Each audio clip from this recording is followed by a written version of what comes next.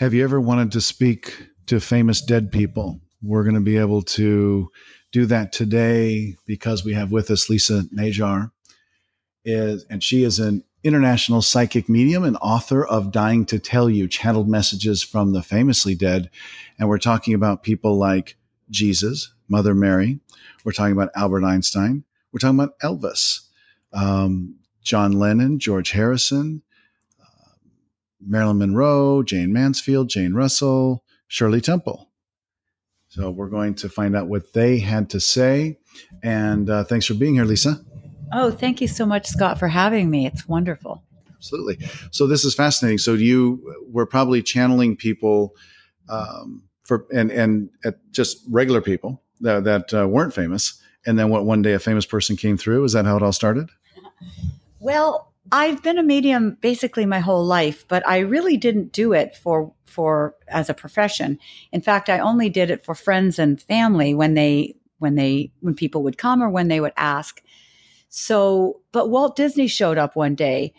I was at some lakes in Canada, beautiful, what we call fifth dimensional lakes. They're very beautiful near Banff, Alberta. Why do you call them fifth dimensional lakes? They are. They're apparently the place where Archangel Michael goes when he's on the earth. Apparently so. And if you go there, you'll know what I'm talking about, Scott. Where is this? In Alberta, Canada, right near Banff, the Rocky Mountains. Beautiful, beautiful lakes. Lake O'Hare, Lake Emerald, Lake Louise, and Lake Moraine. Gorgeous. It's an energy vortex? Totally. Okay. Totally. And I was there with a couple friends, one of whom is a medium. And suddenly my friend said, Walt Disney's here for you. And that was a shock. And apparently what he wanted to say was never to give up on my dreams and that he would help me. And what he was referring to was a spiritual comedy TV show that had been downloaded to me a few years earlier. And I didn't know what to do with because I'm not in the TV industry. So I pitched it around a little bit and then I sort of set it aside. Well, Disney came and said, no, don't give up on your dream. And I'm going to help you get that on TV. So that's how it all began. And then a couple years later, he came through to me and said, Lisa, I have a project for you. I would really like it if you could help us. It's going to be a book. It's going to be famous historical figures and celebrities that have passed. We have something to say, and we believe that you could be the voice for us. And it would help you to get out on your spiritual path, which was always to help raise consciousness on the planet. Even though I actually was a court reporter is what I was doing. But I did side projects that were always in the vein of raising consciousness on the planet. That's my passion in this world. So Walt Disney spearheaded this project. Yes, he did. Between him and Abe Lincoln, those were the two sort of main people in this project. Well, what message, let's go to Abe Lincoln for a moment. What message did he want to convey from the afterlife that he didn't feel people knew but needed to know? Well, one of them was that he used mediums himself, and not everyone knows that. I mean, it's out there, but it's not it's a fun fact, but it's not a real fact. Okay. And he did. His wife did all the time, and he did as well. So that was one of them. But mainly it was, of course, about unity, equality, peace, and love, and all of that wonderful messaging. So that was his message, that we need to form a better union? Yeah. Well, yes. He said, I drafted the agreement but you people are living it. Now let's live it. Right. It's up to you. It's much harder to live it than draft it. But we know you can. And so, yes, it was about love and oneness, really. To form, a more perfect union. So I'm guessing, was he spiritual when he was alive, you think? Oh, yes, he was very spiritual. And in fact, he had a woman that came, Nettie Colburn, that used to come to the White House and instruct them. She would go into a full trance channel and just speak in a different voice and everything. And she talked with him about many, many things. So not a lot of people know that story, but yes. So that is verifiable. I'm not sure if it's verifiable at this point, and it's not in my book actually either. But he told me that he does use mediums and all of that. I knew that story from before. Sure. Okay. All right. So let's go back to what were we talking about? Walt. Walt. And what was his message? What did he feel compelled to convey from the afterlife?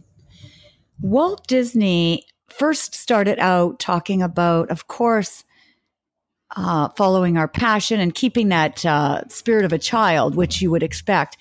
But then he went into kind of a somber message, and it was really for parents who have lost children.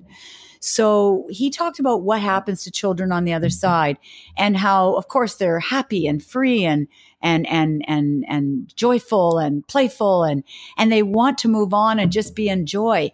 But of course, for the grieving families, that's a tall order to ask for them to suddenly be okay. But he wants to really share the message that your children are fine. They're more than fine. They're more alive than they ever were. And they don't really want to go too far while their parents are still grieving like that. So they don't, I would say, move too far. They don't fulfill and express all the joy that's there and take advantage of all the beauty that's there, because they really want to make sure their parents are okay. And so his message is really to, if at all possible, parents, know that your kids are alive and well and enjoy, and that they're with you all the time. So it's kind of a reminder for parents, and asking for a lot, yes, but he's speaking on behalf of the children.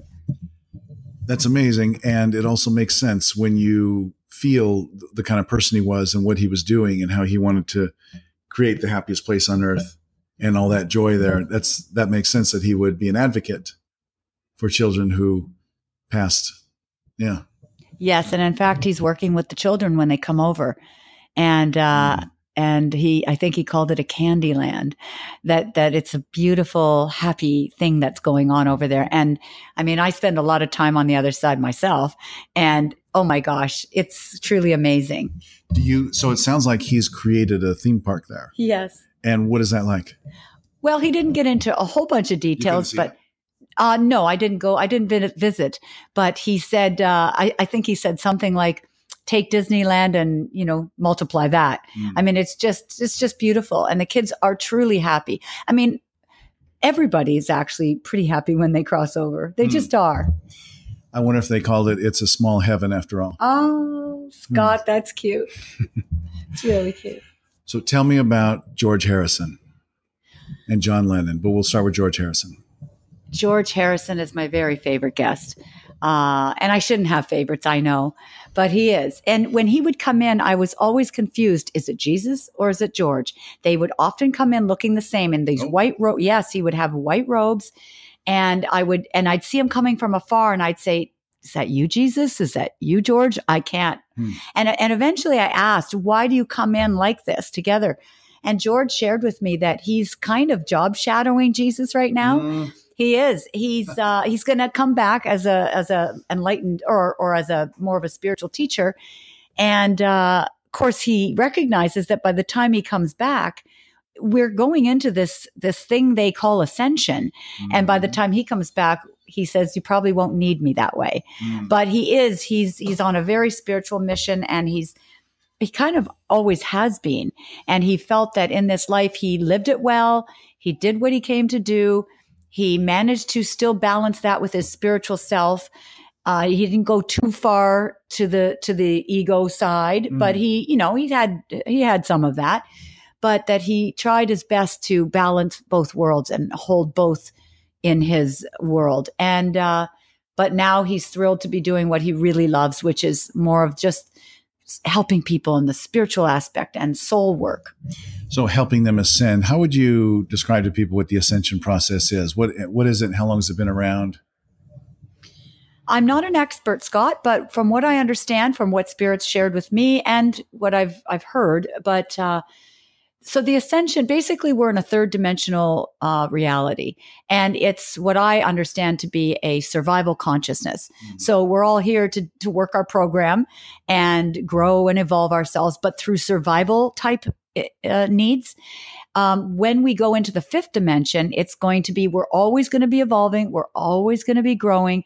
That never changes. We do it in heaven and here, and we do it everywhere, but it's no longer survival anymore. It's going to be done in what's called a creation consciousness. So it's all about the creation, and all our survival needs will be met, which is amazing because that's what we all struggle with, is money and survival and relationships and getting it all put together. So actually the fifth dimension is here now, and people can choose to step into it. They can step in and out. They can work on spending as much time there as possible with that unconditional love, but it requires working through those third dimension issues. Absolutely. And in fact, a spiritual teacher came through to me in a session, the last few sessions with this one particular friend of mine. And he's been coming and giving messages for the world. And I actually just posted on Facebook on the anniversary of his death. But he talked about a 7-year situation starting last year. So we're in year 2 and then 5 more. And he gave great advice about cleaning up our act and really getting our relationship to money in order, how we're attached or not, right. Getting our relationships, period, in order. If there's people that you haven't forgiven, forgive them. If there's things you need to understand, this is the time. And really clean it up, because one thing that's kind of scary, but it's true about the fifth dimension. When we get fully into it, Scott, what happens is we can read minds again. Mm-hmm. So, I mean, right now, you ask yourself, do you have a mind that you'd want to be read right now, right? Are all our thoughts clean and clear?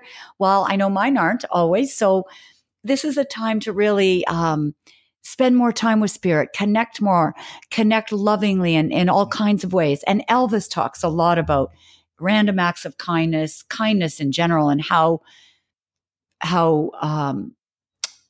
absolutely essential it is. If there's one thing I think that he got across, it's kindness matters. Yes. So, sure. Okay. And let's go to Jesus for a moment, or a lifetime. Mm-hmm. What was your first encounter with him? I'm sure you remember that. My first encounter with him, actually, well, I've had a lot because I'm close to him and Mother Mary all my life. But one really profound one wasn't to do with the book, actually. It was one day he just showed me a movie film of murderers, rapists, pedophiles, thieves, adulterers. He showed me a movie film with clips from each of those, kind of the worst of the worst, mm-hmm. right? And in every case, he would stop the film and he said, "What do you see here?" And I said, "They're perfect and beautiful." Then he'd show me the next clip of the next person doing some heinous thing. "What do you see here?" And I'd say, they're perfect and beautiful. How could you say that? I mean, I know that's the goal to attain, but you were already there? Well, why I said that is because I was able to. He was showing me the true self of each of those people. So all I connected with was their beautiful divine light. And each case, I said, they're perfect and beautiful, perfect and beautiful. Mm-hmm. He went through the list of it. And then he said, and this was like in a past life regression kind of, where I was back I was actually in the in-between worlds. So I had died in a past life. I was in the in-between world planning this life. Okay. And that's where he showed this to me. And he said, "Now I want you to go back into this new life and tell the world what I have shown you here." And my first words out of my mouth were, "Oh, but I can't. I'm not worthy to share that message." And he stopped me and said, What are you, Lisa?" And I said, "Oh my God, I'm perfect and beautiful." It was so profound. And I've often said to friends, short of giving birth to my son, that was the most profound experience of my life. When did that happen?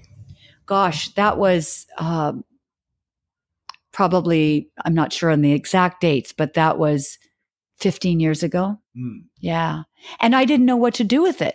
I actually investigated. I was living in Canada, and I investigated going into prisons and passing that message on to these people that have committed these crimes, and just say, no, you're so perfect.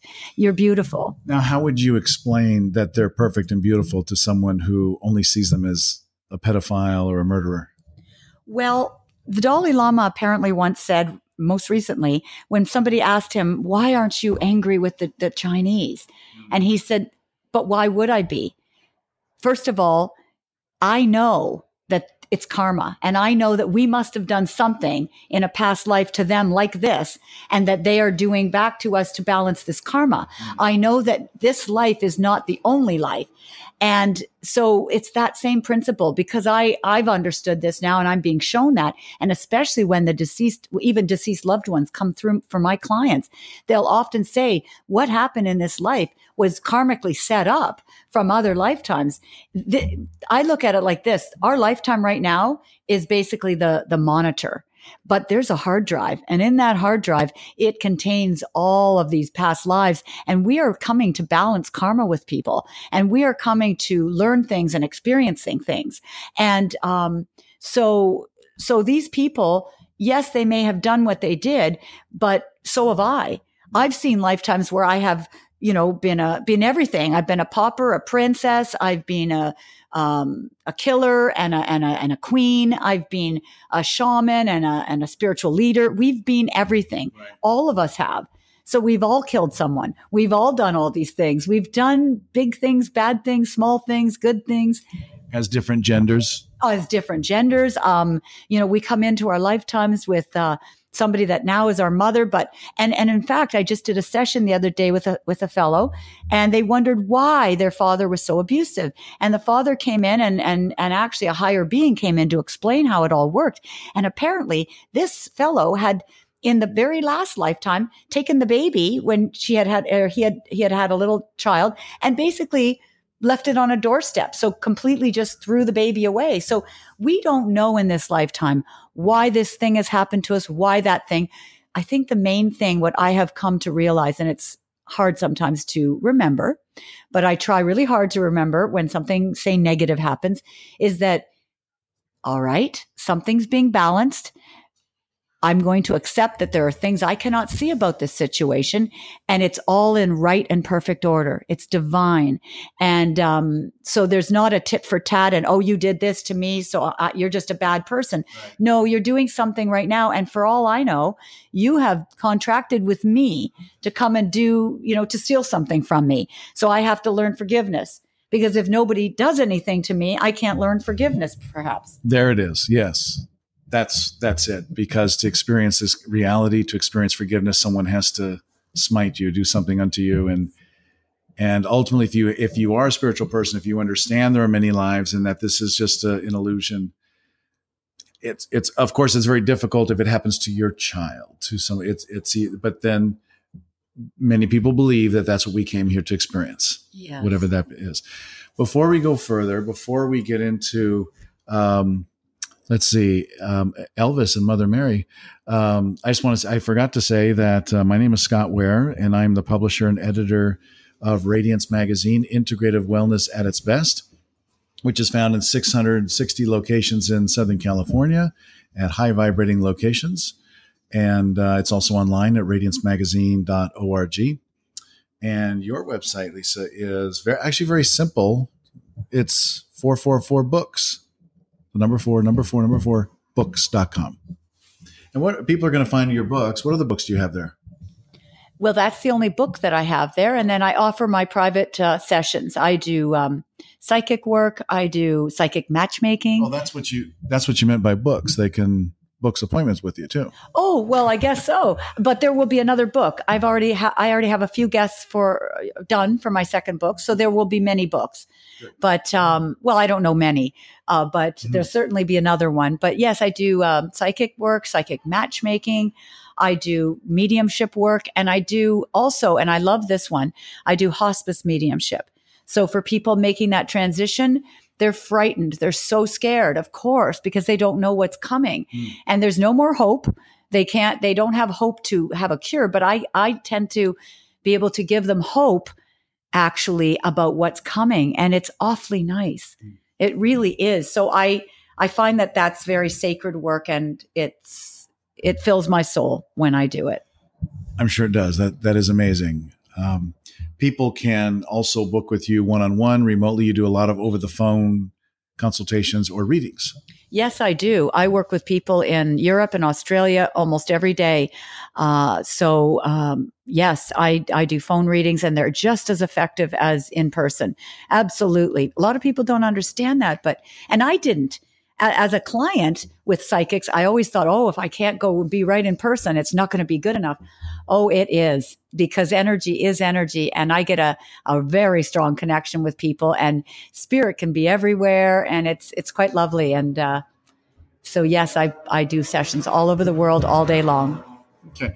And I know my personal experiences with intuitive readings that the best intuitive readers are also healers, because they're giving information that helps people move on, that helps people fill the gaps, or it's a piece of information that's right outside their field of vision, and they kind of know it's there, but they don't want to acknowledge it, maybe because there's pain, and they've gotten used to not dealing with it.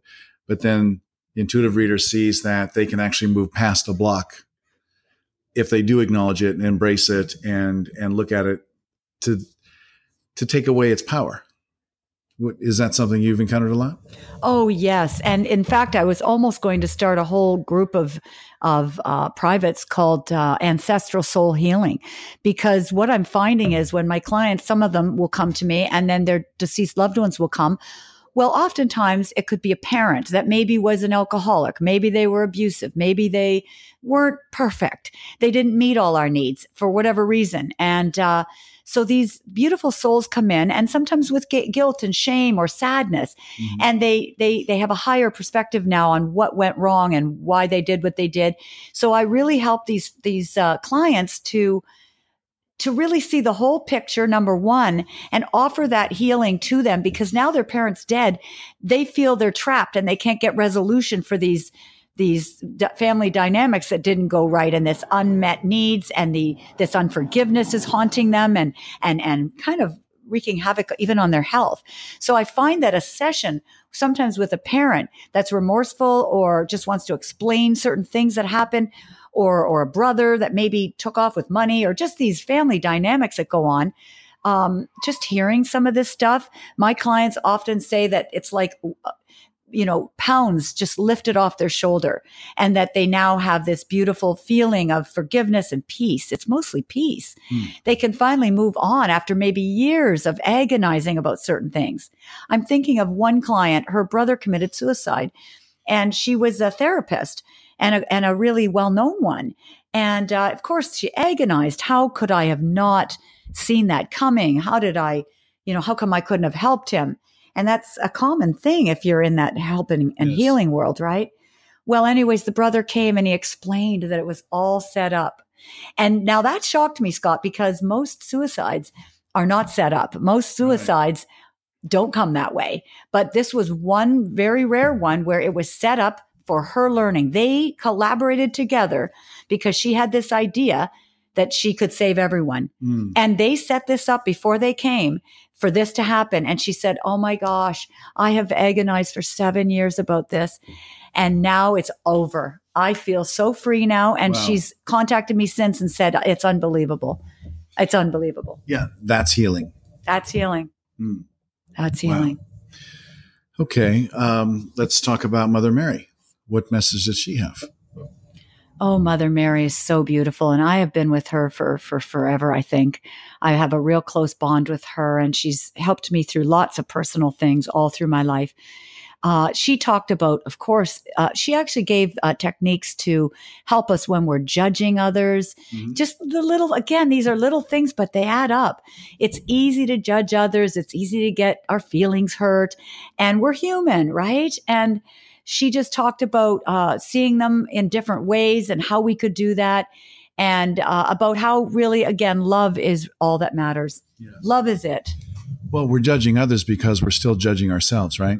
Oh, absolutely. We're the worst critics, our own worst critics. Truly, nobody else judges like we do. And then we're projecting out. And in fact, not only projecting out, but we're drawing to ourselves those very qualities that we dislike so much in ourselves, so that they can be in front of us, so they can trigger us, so we can go, oh, wait a minute, I guess I am somewhat selfish because I can't stand that person's selfishness. So where in my life am I being selfish, even to myself? Yes. And let me correct that and focus, again, take the log out of my eye and stop looking at it in yours. And that's honestly one of the biggest things. And I think a lot of the new age healers now, and a lot of even traditional healers are starting to really talk about that a lot, is how, of course, they're all mirrors and we're projecting everything, and really step away from our judgment over there and go, okay, well, something in me obviously is triggering me about that. And I couldn't understand that because I once had a friend who was really cheap, like frugal. Right. I guess frugal, but I back in the day, I said, oh, they're so cheap. And I remember that bugged me. And a friend said to me, okay, Lisa, look at where you're cheap. And I said, but I'm not. You know, I'm not. I'm a Leo, for God's sakes. I'm so generous. And she said, oh, but it's not only with money. It's where are you cheap with your time? Where are you cheap with your affection or any of your energies? And I went, oh yeah. Okay. So that's what we have to look at, is just recognize it and then bless them and thank them for showing us what needs to be looked at in ourselves, and let them go, and then start working on ourselves, So it could be a very good exercise. You just sit and write as a prompt what bugs us about other people or the world. Just write that down. Write what irritates us. That's right. And then we look at it as a mirror. That's right. Totally. And the things that you don't feel a lot of charge on, it's okay. So if I walk down the street and I see somebody that's, shooting needles in their arm or something like that, I don't get jazzed by that. I don't get a charge on that, because that isn't necessarily something that I'm working on. But if somebody, like in this case, when somebody was cheap with me, or maybe judged me or gossiped or something, if I get a charge on that, and to the level we get upset is the level it's in ourselves. And all that really has to happen, which Mother Mary's talked about and Jesus talked about in the book, all we have to do is recognize that we ourselves hold that same trait. And it's not even about healing it. It's not even about getting rid of it, finding ways to get rid of it. It's all about just loving that we have that inside of us, which actually goes right back to what Jesus first said when he showed me those people. Right. We have all of that in us. We're all victims and villains. We're all paupers, princesses. We're everything. So just loving the fact that we aren't perfect, that we have, we're ultimately perfect, but that we have all these human abilities and qualities, and we've done human behaviors that kind of miss the mark. And if we can just accept that, yes, I'm judgy, I'm selfish, I can be thoughtless, I can be cheap, I can be this, I'm miserable sometimes, I'm moody, I'm whatever it is, and stop getting angry with the person in front of us that is, then we just heal ourselves. And apparently, and I've noticed this with some things, but not everything, because I'm not there yet. But when I do let go of something and really stop judging it and really love it in myself and accept it, just accept it in myself, all of a sudden there's no more, I notice that no more people are showing up with that quality that's jazzing me up and charging me. I've noticed with channelings of Mother Mary or Jesus, it's very interesting, because when people can accept that any of us can be channels and any of us can channel things, and when you can hone that skill, that some of the most beautiful things can come out. And then you look at the Bible, and the Bible has a lot of things that Jesus said, but also a lot of things that perhaps he didn't say, and perhaps a lot of things that he was saying back then that were cut out or recorded. In fact, some people have suggested that, some channels have suggested about 20% of what's in there is what he said. And we know a lot of those things that they ring so clearly to us. And someone says, well, what authority do you base that on? It's like, well, the best one of all, my inner guide, my inner God, whatever you want to call it. Right. And in Radiance, we printed a channeling of Mother Mary some issues ago that was so beautiful. So it's interesting, if people can allow themselves to be open to this, they can receive some of the most beautiful information that's in this free magazine that I published, this complimentary publication that's online, and it's right there. It's so beautiful, but only the people who are still listening to this, will get that, and will go after it and seek that information out from channels like yourself. So what do you remember and particularly clearly that Mother Mary said, or what her message was, or one of them? Really, love is all there is. I mean, it really comes down to that. Love is the only game in town. And just clearing out that which is not love. making peace with it, clearing it out, just walking in that love vibration. So you're definitely more than a reader, even though readings do give healings, because it sounds like you work with people. You understand that people have these blocks to feeling that love and being with it. So it sounds like you probably work with people a little bit. Oh, I do. Absolutely. And I love it. I used to believe that I was meant to be a psychologist, actually. And now doing this, it feels like I'm doing all of that. It's all combined, because it really is going deep into the psyche, but even deeper because it's from all these lifetimes. So now I have the benefit of seeing past lives for them. I have the benefit of talking to their deceased ancestors and finding out what the patterns were throughout the last lifetimes, and how, we all perpetrated this on the other, and now we're balancing this, and kind of what the whole overall game was, because ultimately it's just kind of a game to wake us up. Mm-hmm. It's not, we don't want to attach to that thing in front of us. It's just a game. It's an illusion, but we respect it.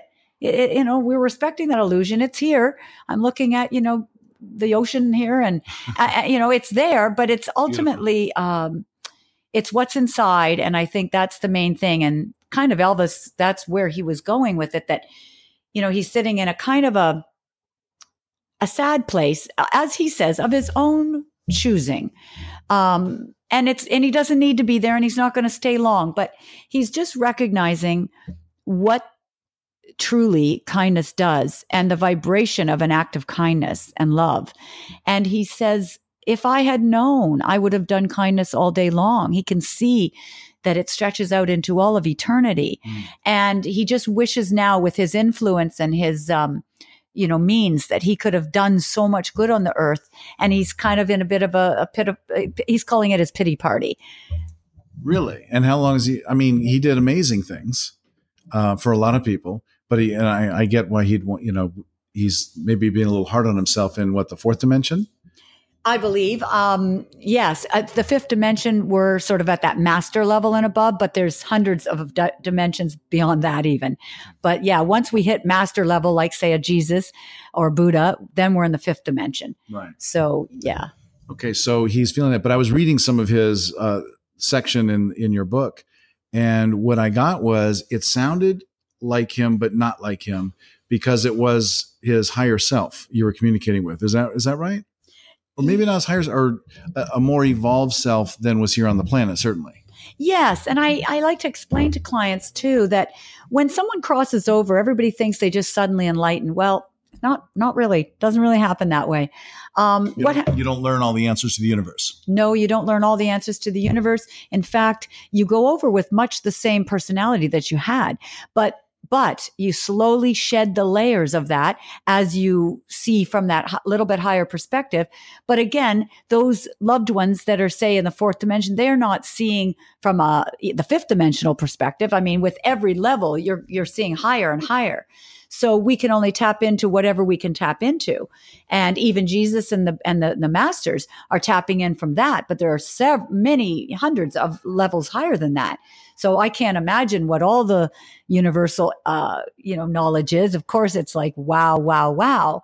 But our loved ones come in with some of their personality, and then slowly they get rid of it, because they're being shown things. They're being shown the lifetime. They're being shown, and we get to see what we did, what we said, and what we thought while on the earth, not only from the perspective of us doing it, saying it, and thinking it, but we get to see it actually from how the other person saw it, felt it, and heard it. So we become the other people that we have harmed. Yes. or helped. And it's not meant to scare us or not meant to punish us or anything. It's done lovingly and beautifully and joyously. It's just to show us where we missed the mark, where we could have made a different choice, and to help us evolve. And it's done with absolutely no judgment and a lot of love. So once they go through that process, and then learn, and they spend more time there, they start to shed their ego layers, their personality layers, their earthly stuff. And eventually they have, of course, more of a perspective, more of a higher perspective. Definitely. Okay. Do you provide evidence for skeptics? For instance, when you're maybe reading a family or reading someone and talking about their deceased relative, is there any confirmation for the most part, or you're just reading the energy and they're agreeing that yes, that's something they would say? Yeah, it's different things. I'm an empath, so I feel. So in other words, if they pass, say, from a lung disease, I'll start not being able to breathe, feel like I can breathe very well. So it'll be things like that. I'll talk about maybe how they died or how old they were when they passed. And yes, you give evidence of some of that stuff. And you also, and then with the message itself, mine often comes from the message. So I was reading a young fellow the other day, and I said, your grandfather's here. And I went on to talk a lot about it and how proud he was of this boy and everything. Mm. And then I said, I don't know if you had a near death car accident in the last while, but if you did, your grandfather wants you to know that it was him that saved you. Mm. And the boy started crying, and he said, oh my God, I knew it. He had been a drinker, this young boy, and he, I guess, was drinking or whatever. And he was in a near car accident. And his car went out and he was fine, but it could have been really bad. Yeah. And he said that moment, he said, I knew it was my grandpa. And he said, but nobody's ever confirmed that for me. But from that moment on, I never drank again. Well, here his grandfather comes in to tell him not only he was the one, but that he's so proud of him. And he just wanted to just love him to bits and love him up, basically. Well, that boy was just, it was just so nice to know that it wasn't in his mind only, right, that his grandpa's really there. So often it's with, I sometimes start looking a little bit like them, or I kind of speak the way they spoke. Sure. Every situation is different, but yeah. Okay. So Elvis is still having a pity party. So over time, he's not getting over that. He's not chatting with Abraham Lincoln or Jesus maybe to get help on that. He's still a little sad. I'm trying to remember, Scott. It's been a while since I've read my own book. I'm trying to remember if he did reach out to somebody. No, I think that was Michael Jackson reaching out to George Harrison. That's right. Michael is reaching out to George because Michael is feeling a little bit on the sadder side too. And he said, George seems to have it all together. George seems to know what he's doing spiritually. And he said, I wonder if I could, connect with him. And so we kind of did that in the book, actually. But here's what's interesting. So they are going on to live other lives. They're reincarnating. But this aspect of them is staying in that fourth dimension where we can reach them. Because, whether they stay there forever for all the people in our reality that want to communicate with them, but they're not just sitting there. I guess maybe that aspect is, but another aspect of them is being reborn elsewhere. Would you say that? In the case of the guests in my book, none of them spoke to me about them being reincarnated. And not to say they aren't or they haven't been, but they didn't speak to me about that. But I have had clients where I will tell them, oh, your brother's here, for example, but he's actually reincarnated. He lives in New York. He's doing this and this and this, or he's coming through a family member who's pregnant right now and da. So, yes, because think about it. We have God light in us, and we could never house that much light in a physical body. Mm-hmm. So of course we do have to leave the greater part of us on the other side somewhere. So that's what we do tap into. But often they'll tell me if they've reincarnated, or I can feel it, or I'm just shown somehow. I know it, or I'm shown it. With my guests, none of them talked about that. And I didn't actually, that's great. Cause I'm just realizing that they never did speak of that. And so I have no idea. Did they describe anything of what they're able to see or do or experience in the afterlife? Well, yeah. And Davy Jones, especially, he's loving it. It's, each one, again, I like to tell people too, that whatever you think is going to happen after death, actually that does happen. Whatever you believe is going to happen, truly you get. Sure. But eventually they come and tap you on the shoulder and say, you don't have to sit there on the cloud with the harp. You can actually come over here. We do some cool things over here. Mm-hmm. And, but if you really think there's harps and clouds, that's where you're going.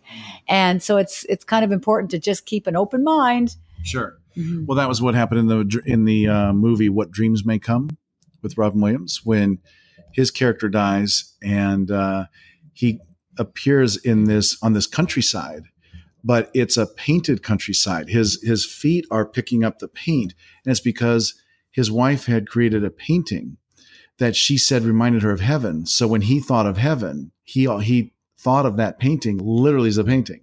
So he's picking up paint on his shoes as he's walking through the grass. Mm. So then a guide tells him, well, you can just think of it as a normal countryside, and boom, he does. And it's that countryside. So they do play with that in that movie, What Dreams May Come. You ever seen that? Oh, fabulous movie. Yeah. Love that movie. And it's so true to what I see from the other side. So true. So how has it affected your life having these kinds of communications? What things have you learned that altered the way you live that other people pretty much don't know and you'd like them to know? And they might live their life a little differently. Wow, that's such Or is it too hard for you because it's like asking a fish about water because it's just so much of what you have lived? I imagine when you're sitting with someone and you see, man, they just don't get this. People just aren't getting this. What is that thing that we don't get that you can see? Well, that's such a great question. And I was on a spiritual path before all this. So some of this, I had already had experience with, or in meditation or through other speakers or channelers or authors or whatever, and just through downloads of knowledge. So yeah, a lot of that. I just think, I think for me really is I didn't really think I'd be doing this particular kind of work. I always wanted to help change the world and raise consciousness on the planet. And I had done some work on a movie that does that. I've got this TV show that's going. I created a world unity design. So there's other ways I did that, but I never saw the healing value necessarily about, with what mediums and psychics could do. And that has completely changed. Sure. I really see the value and I really see how healing it can be. I don't usually do, just sort of full on psychic. I mean, I do some psychic readings, of course. All that information is available. It comes. But it usually is tied in with some deeper messages as well, because I want people to get the deeper stuff, not just the fluff. The fluff is nice. I go to psychics for fluff. I want to hear about love and I want to hear about money and I want to hear, that's all great stuff because it's our reality.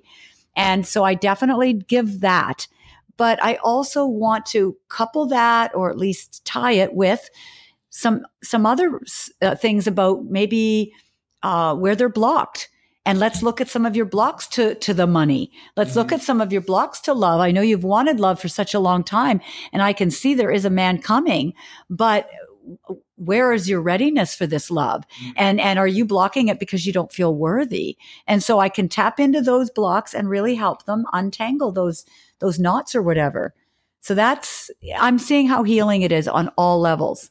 But is there a bit of advice you would give people about how they live their lives that you've clearly seen and experienced with these communications with famous and non-famous people? What advice do you have for the rest of us who can't do that? Oh, definitely. And it really is across the board. Everyone that was in the book, love truly is it. So all the things that we strive for, of course, they're important. We think they are, but do not attach to any of them because they just dissolve into dust. They become nothing, and nothing matters except how much did you learn and how much did you love. And we have what's called a spiritual bank on the other side. So every time you smile at someone, you listen to somebody, you offer a hand, you do anything like that, it's like money in this beautiful spiritual bank. And when you get to so-called heaven, you open your bank and see what you've got there, and all the rest of the time and energy and effort that you gave to building, whether it's relationships and building and attaching, I'll say, sure, relationships to money, to degrees that you want, to building an empire, having 6 homes, having the fanciest car. There's nothing the matter with that. I'm not saying there is, but most people don't know yet or don't want to accept that that's great in moderation, but cultivating and getting in touch with our soul and our soul purpose and connection with God and with our fellow gods around, which are everybody around us. Yep. That is really the main thing. Put God first, basically, the spiritual life, put your spiritual life first, and all things will be added to it. You will get the money, you will get the career, you will get the wife, you will get everything. But if you're bankrupt inside and you're not connected to source and you're not evolving your soul in healthy, good ways and conscious ways, then, well, it's not a bad thing, because I've been told there's no good, no bad, just experience. Mm-hmm. So it's not bad. It's just, wow, let's maybe try and use some of our time here on the really important things. To evolve and possibly to move on instead of keep trying to have to learn the same lessons all the time. Yes. Great point, Scott. Of course. We want off this, they call it the wheel of rebirth, mm-hmm. and it's suffering. I mean, even if you have a great life, there's suffering, there's aches and pains and losses and breakups and financial struggles. I mean, no matter what, no matter who you are, I know billionaires and they're suffering and struggling all over the place. I mean, you know what I mean? It just, everyone's got a cross to bear of some kind. Right. And when we really cultivate that God part of us and connect to God, and actually I once heard, all we have to do is abide in the recognition that we are that. And once we do that, oh my God, all of it is there for us. And we get off that wheel of rebirth. So I think that would be a great goal. Well, we're almost done, but I wanted to ask, what's up with Marilyn Monroe? What's she up to? She is actually I can't remember what I called the place in the what she called it in the book. It's kind of a limbo land. Now, that doesn't mean she didn't go into the light. Often we think of that as you're in this sort of purgatory and you don't go into the light. No. She's in the light, all right. But she is in a real, I always like to call it like an infirmary. And I think that she even referred to that in hers, but something like that, where she's just resting. She was exhausted from her life. It took so much out of her to be everything that she was not. Right. And she is done. She's so tired of it. And she just needs to spend some time all by herself, just walking in flower fields, if I recall correctly. And I saw these beautiful fields of flowers, these bluebells. Well, I called them, they look like bluebells to me, whatever they were. And she's just walking barefoot and just being at peace, and just peace is the word. She's looking for peace. And until she gets her fill of that, I don't know where, she's going to move on just yet. It's going to be a while, but a while can be a blink of an eye on spirit time. Are there any experiences that blew you away? Experiences that blew me away. Well, the whole thing blew me away, actually, because I never dreamed I would do anything like this, to be honest. So the whole project blew me away. And a lot of the guests, believe it or not, because I'm not in that world of entertainment. I don't have a TV. I never have. Well, I mean, I did as a kid, but not as an adult. I don't watch TV. I don't know who's dead, who's alive. I don't read magazines I don't know. So when some of them came, like Waylon Jennings or even Paul Newman, I did not know they had died. So, and Davy Jones was the shocker. That blew me away because I met him in real life in Calgary, Canada, after a comedy thing. He was doing something else, but we met in this common room and we had this great discussion about life after death. And he said, "No, Lisa, when you're dead, you're dead." And I said, "No, Davy, let's get you in for a past life regression appointment." And it was a big joke. Next thing you know, he shows up and I went, "Oh my God, I know this energy," because he was just in death, just like he was when I met him in life. And he came in and I said, "Are you dead? Are you dead?" Because I just read something about him. I didn't know he had died. Right. And it was something about him being alive. So that blew me away, that some of these people were dead and I didn't know that. So, but the whole gist of what they're doing, I think, and what else blew me away actually was, I guess, if you think about these names, I guess I would have assumed that they would have come in with tabloidish messages, clearing up this or that controversy and things like that, entertainment type of messages. I was surprised and delighted, I might add, that they were beautiful, spiritual, soulful messages that the intention about this book, the intention of them, the intention of the book, and certainly my intention was really to just help take people to a higher level and to really help them live more meaningful, deeper, more soulful lives now, more fulfilled ones, but soulfully fulfilled. And I was surprised that the whole thing was done that way. And I was really happy about it because I could have never done a book that was just to get attention and, oh, let's talk about did so-and-so really die that way or who was behind that, plot. And I that's not something I'm interested in. So thankfully that didn't come through. You wanted to avoid all that. Yeah. The sensationalist part. Totally. Yeah. Well, that's a good note to end on. That is wonderful. Thank you for being here and sharing that. I want to say your website to find out more or to book readings with you is 444books.com. And to order your book, then go there or to amazon.com, I bet. That's right. And it's called Dying to Tell You, Channeled Messages from the Famously Dead. Wonderful. All right. Well, thank you so much for being here. This is Scott Ware, the publisher and editor of Radiance Magazine at radiancemagazine.org. Thank you, Lisa. Thank you so much, Scott, for having me. This has been great. Great. Thank you. And keep spreading the love.